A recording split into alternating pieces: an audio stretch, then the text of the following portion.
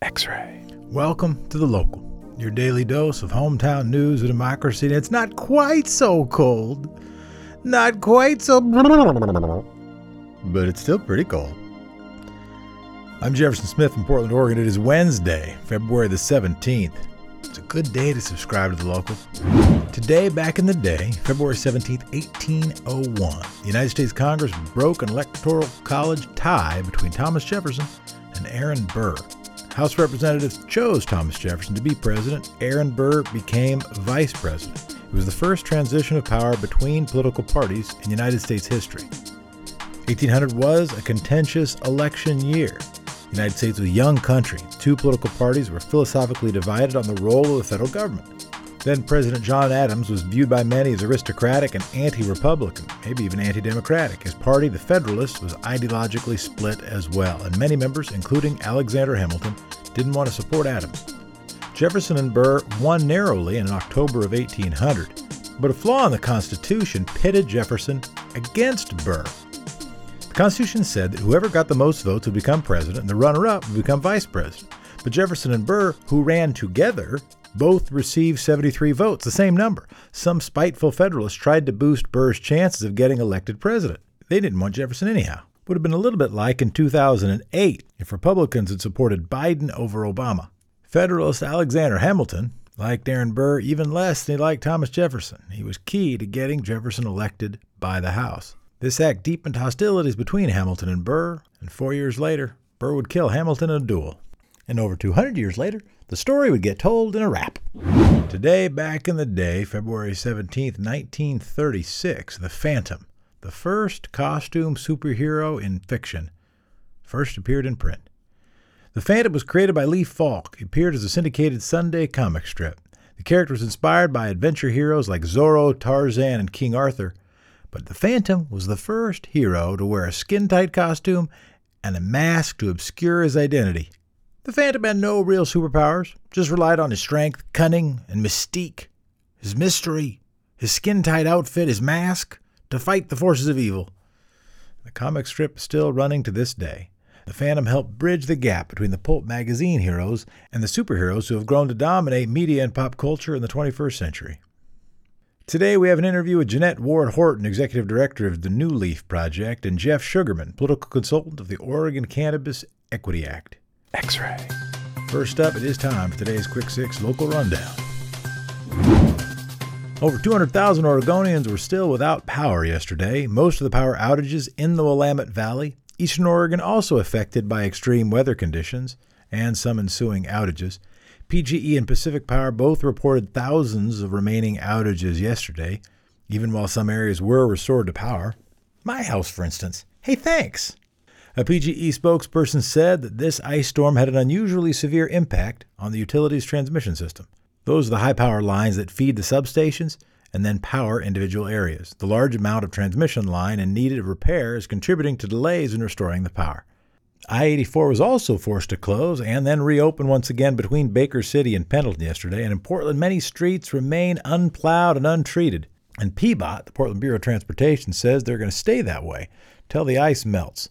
A PBOT official said there are a number of reasons not to plow Portland side streets. They don't have the capacity to plow every street, for instance. According to the agency, the city has over 3,000 miles of side streets, 1,800 miles of main roads. Also, they say the types of plows they have might not fit down many of the narrow streets. And now, your daily dose of data. There were 411 new cases in Oregon yesterday. The highest case counts are still in Multnomah, Washington, and Lane counties. More details on a story we shared yesterday. 4 Oregonians have tested positive after being vaccinated. The Oregon Health Authority said 2 of the cases were in Lane and 2 were in Yamhill County. These reinfections occurred more than 2 weeks after the second dose of vaccine was given. OHA Director Patrick Allen called this development, quote, serious but not surprising. Both the Pfizer and Moderna vaccine are about 95% effective. With 177,000 Oregonians now being vaccinated, it makes sense that cases of reinfection have occurred. Both vaccines saw reinfection cases during their trial stages. Those cases were largely asymptomatic or mild. It is unknown if any of these 4 infection cases involved a newer variant of the coronavirus. The OHA is attempting to get samples from these patients to test them. The reality of reinfection also demonstrates the importance of following safety measures after becoming fully vaccinated, such as mask wearing and physical distancing. More fun from our weather event. Amid cold weather and power outages, Portland's also dealing with gas and sewage issues. BES, that's the Portland Bureau of Environmental Services, warned residents yesterday that sewage may have leaked into the Willamette River. Yucky! The Bureau has 99 pumping stations that normally send sewage to the Columbia Boulevard wastewater treatment plant. In 2011, infrastructure was created to eliminate almost all the previously common sewage spills in the river. That infrastructure, however, does rely on electricity. And as covered recently on The Local, there have been many power outages caused by the extreme weather, and who's to say if there were needed upgrades in the grid? But anyhow, at least 4 of those pumping stations went offline. And as of yesterday, the Bureau said they weren't yet sure whether sewage had spilled into the river, but they warned residents to stay away just in case. There was also a big gas leak in northwest Portland. There has not yet been evidence released that this was caused by the severe weather. However, the timing of it meant it was layered on top of the existing domino chain of infrastructure crises linked to the recent snowstorm. The leak was reported early yesterday morning at Northwest 10th Avenue and Northwest Cooch Street. The area was evacuated and streets were closed off. Pacific Power said it cut electricity to roughly 2,400 customers in the downtown area so that crews could safely make repairs. And by the way, to your Midwestern friends, if they complain at all about how we complain about the snow, to be clear, it's not the snow that's the challenge, it's the ice. And Midwesterners are no better at dealing with ice than is Tanya Harding without her skates on. Portland police are failing to meet community language needs. An audit released last week shows PPB officers have insufficient communication with Portlanders who don't speak English. The audit was conducted by the city's Independent Police Review, or IPR. It said that there was a lack of clear, consistent, and legally sound system for non-English communication. According to IPR, the audit was motivated by numerous complaints and comments received from members of the public. Most cited confusing or clumsy interactions with police. At times, the miscommunications led to people misunderstanding their legal rights. There have also been complaints of officers' reliance on family members of a non-English speaking person to act as an interpreter. According to the report, quote, community members said it was difficult to secure someone to translate, too complicated to get the help they needed, and the officers were intimidating and displayed a lack of cultural sensitivity. IPR found that the Portland Police has few bilingual officers. What's more, those officers don't all have the skills needed to accurately translate technical and legal concepts. Additionally, PPB's bilingual officers are not legally certified translators or interpreters, and they are not financially compensated for their translation services. Families are deciding whether to send their kids back to school. Earlier in the year, it was announced that families would have until February the 15th to decide whether to have their kids rejoin in-person learning. This is part of Governor Kate Brown's plan to expedite the reopening of schools across the state. The deadline has come and passed. Different school districts are taking different approaches. Some have already started sending students back to school. Several districts are laying out reopening plans and surveying families. The Woodburn School District reached out to every single family regarding their preference. The results were almost a 50-50 split for distance learning versus a hybrid model. 50-50 itself sounds kind of like a hybrid model. About half of Reynolds District families also chose hybrid. 17% want to remain in distance learning. 32% said they're not sure yet. Meanwhile, Roger Waters said we don't need no education. And on the other hand, Jeremy spoke in class today. PPS, Portland Public School District, is giving families until February 22nd to respond to its survey. Beaverton has also extended its deadline. They have until February 18th. That's just a couple days away. I think that's like tomorrow. And finally, some good news. Portland Street Response has begun operating. After a month of training, this crisis response team is now on the streets of the Lentz neighborhood. The 5-person team includes a program manager, a paramedic and firefighter, a mental health clinician, and 2 community health workers.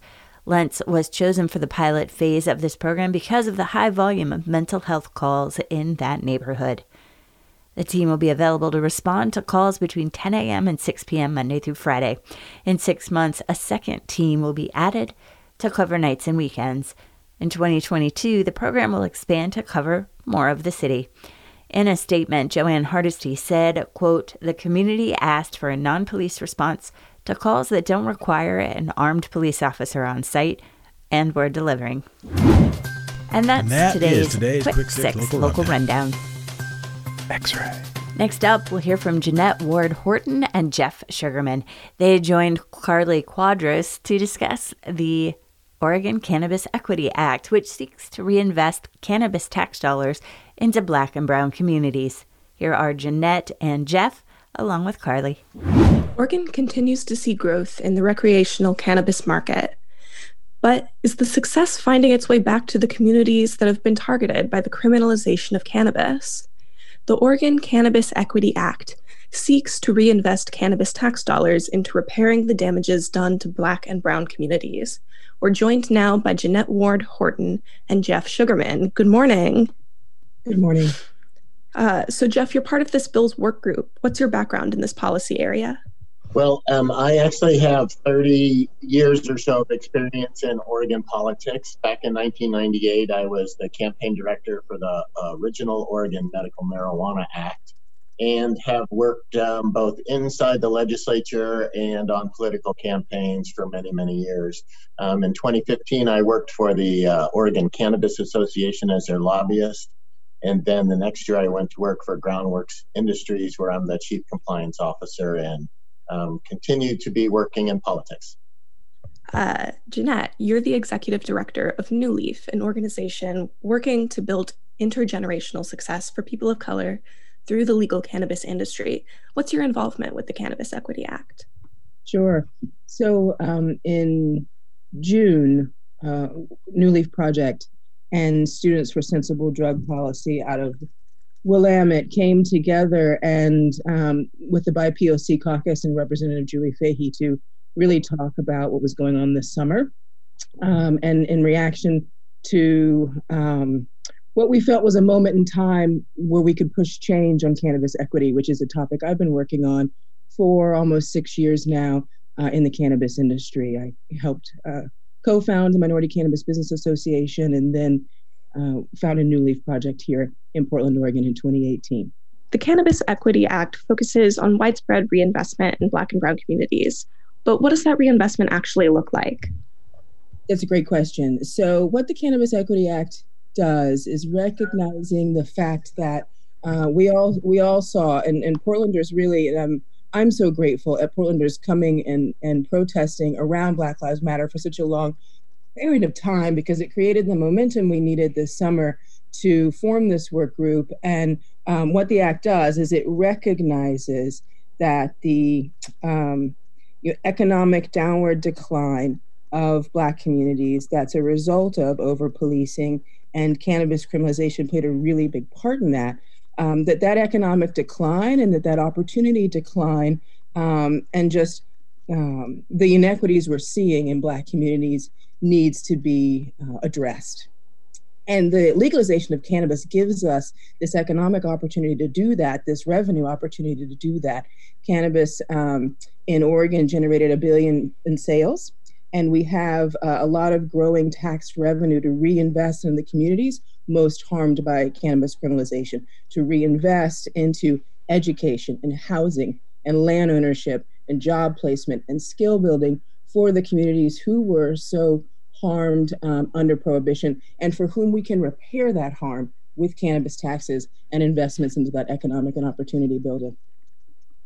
So the bill also supports free and automatic expungement for anyone with an eligible cannabis conviction. Who's eligible? Well, that's a good question, Carly. The expungement issue is a really interesting one. 2 years ago, the legislature passed a bill called Senate Bill 420, and it was supposed to set up a quick and speedy path for expungement for people who have minor cannabis crimes, such as misdemeanors for possession or, typically the smaller amounts of cannabis that people often get arrested for and in many past years have been in prison. This bill actually improves on the work that was done on Senate Bill 420 by making expungement free and automatic, using cannabis tax dollars to substitute for lawyers and the work that needs to be done to find those crimes and be able to eliminate them. Right now, there are 28,000 or so people in Oregon who are eligible for expungement. After passage of Senate Bill 420 2 years ago, less than 200 of them were able to successfully complete it. So this legislation calls for the creation of a governing body to track the investment of these funds. What's that government body going to look like? So we, the work group, the 80 plus people who came from community organizations and a cannabis industry and small business owners who really thought through this policy. We also looked at cannabis policy in other states and really wanted to build the most effective cannabis social equity that we could.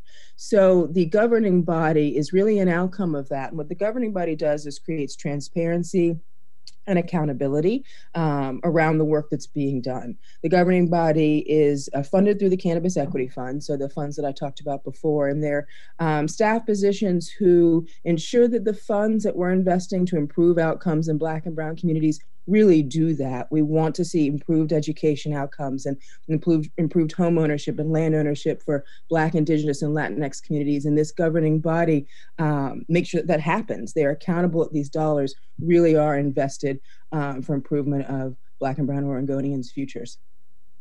Mm-hmm. You mentioned other states' policies. What kind of states inspired this policy? There are a number of states who have already passed cannabis social equity policy. So most recently, Illinois and Colorado.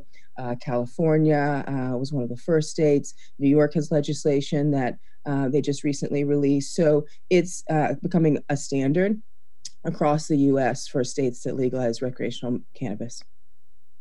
Mm-hmm. So if passed, this will be pretty groundbreaking. Who's responsible for the creation of the proposal? Who's involved?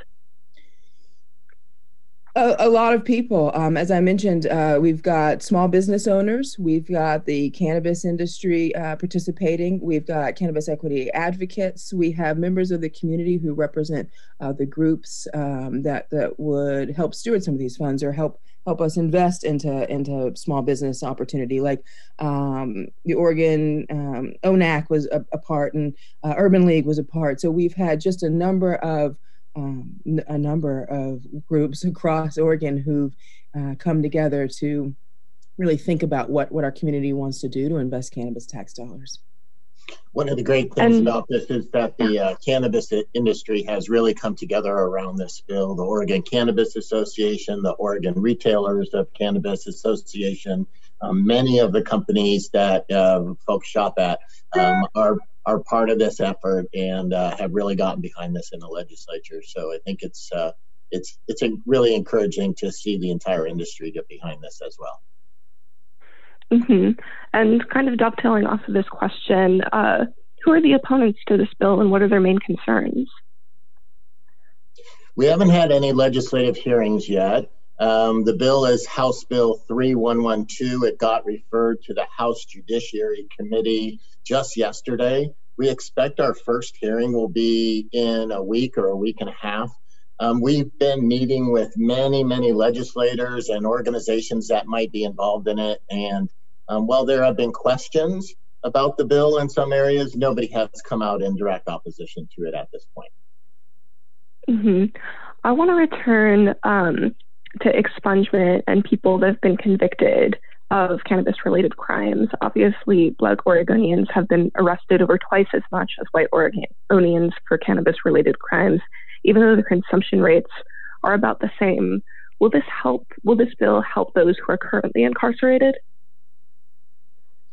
So the bill does not de-incarcerate. The bill is really focused on where the majority of Oregonians who have had cannabis convictions, where they are, which is not currently incarcerated, but attempting to rebuild their lives and having the burden of this cannabis conviction make it difficult and depress. I mean, the data shows depresses their ability to earn an income and to make the wage that they should make. And there's just so much data that shows that direct impact on the downward spiral. So we want to lift that for people so that they can really move on and rebuild their lives now that they've repaid their debt to society. And we've decided cannabis we've realized the benefit of this wonderful plant.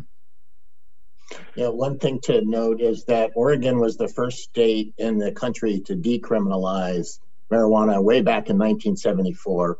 So it's less of an issue of people being incarcerated, and it's more of an issue of their convictions stopping them from being able to rent apartments, get jobs, get education loans, all of the things that happen to people after convictions. And that's really the issue that we're really trying to get at with this bill. My name is Carly Quadros, and I'm speaking with Jeanette Ward Horton and Jeff Sugerman about the Oregon Cannabis Equity Act. So how can listeners get more involved with this? That's an excellent question. So we have a website. We invite you all to join or to come visit and learn more about the bill. So that's cannabisequityoregon.com. And you can sign up there and sign up for updates. You can become part of our work group. So if this is something you're really passionate about, we'd love to have you join us as part of the work group. You can donate. So there's an opportunity to donate to the Cannabis Equity PAC and fuel this work. The number of things you can do. Jeff, anything I'm leaving out? No, I think that's it. Visiting cannabisequityoregon.com is the best way to get involved right now. So my final question, will there be opportunity to build off of this legislation if it does pass in the future? That's an excellent question. Yes. So I'll start by saying that the legislation, in terms of being effective, really gives that governing body the ability to respond and evolve. In fact, they're accountable to. We're looking for the cannabis industry to be more diverse. We're setting aside these funds so that Black communities, Indigenous communities, Latinx communities see those improved outcomes. So that governing body has the flexibility to make adjustments and improve the way that these funds are spent and the way that this is, even the expungements are working, so that we're sure we're truly being effective here. So that's where the evolution will start, is with that governing body getting to work once this is passed. All right. How can listeners learn more about you two and the work that you do? Thanks for asking. They can learn more about New Leaf Project at newleafproject.org, and we would love to have listeners learn about what we do funding, mentoring cannabis entrepreneurs of color. And GW Industry, groundworksindustries.com, or you can go to any of the Electric Lettuce, Sarah Pharma, or Proof Cultivar websites to find out what Groundworks is doing in the arena of equity and inclusion. Thank you so much for your time, you two. Have a wonderful morning. Thank you, Carly. Glad to be here. Thanks to Jeanette and Jeff for joining The Local, and thank you for listening to The Local, your hometown, in about 30 minutes. Thanks for subscribing and giving a 5-star review, and thank you, Democracy. Talk to you tomorrow.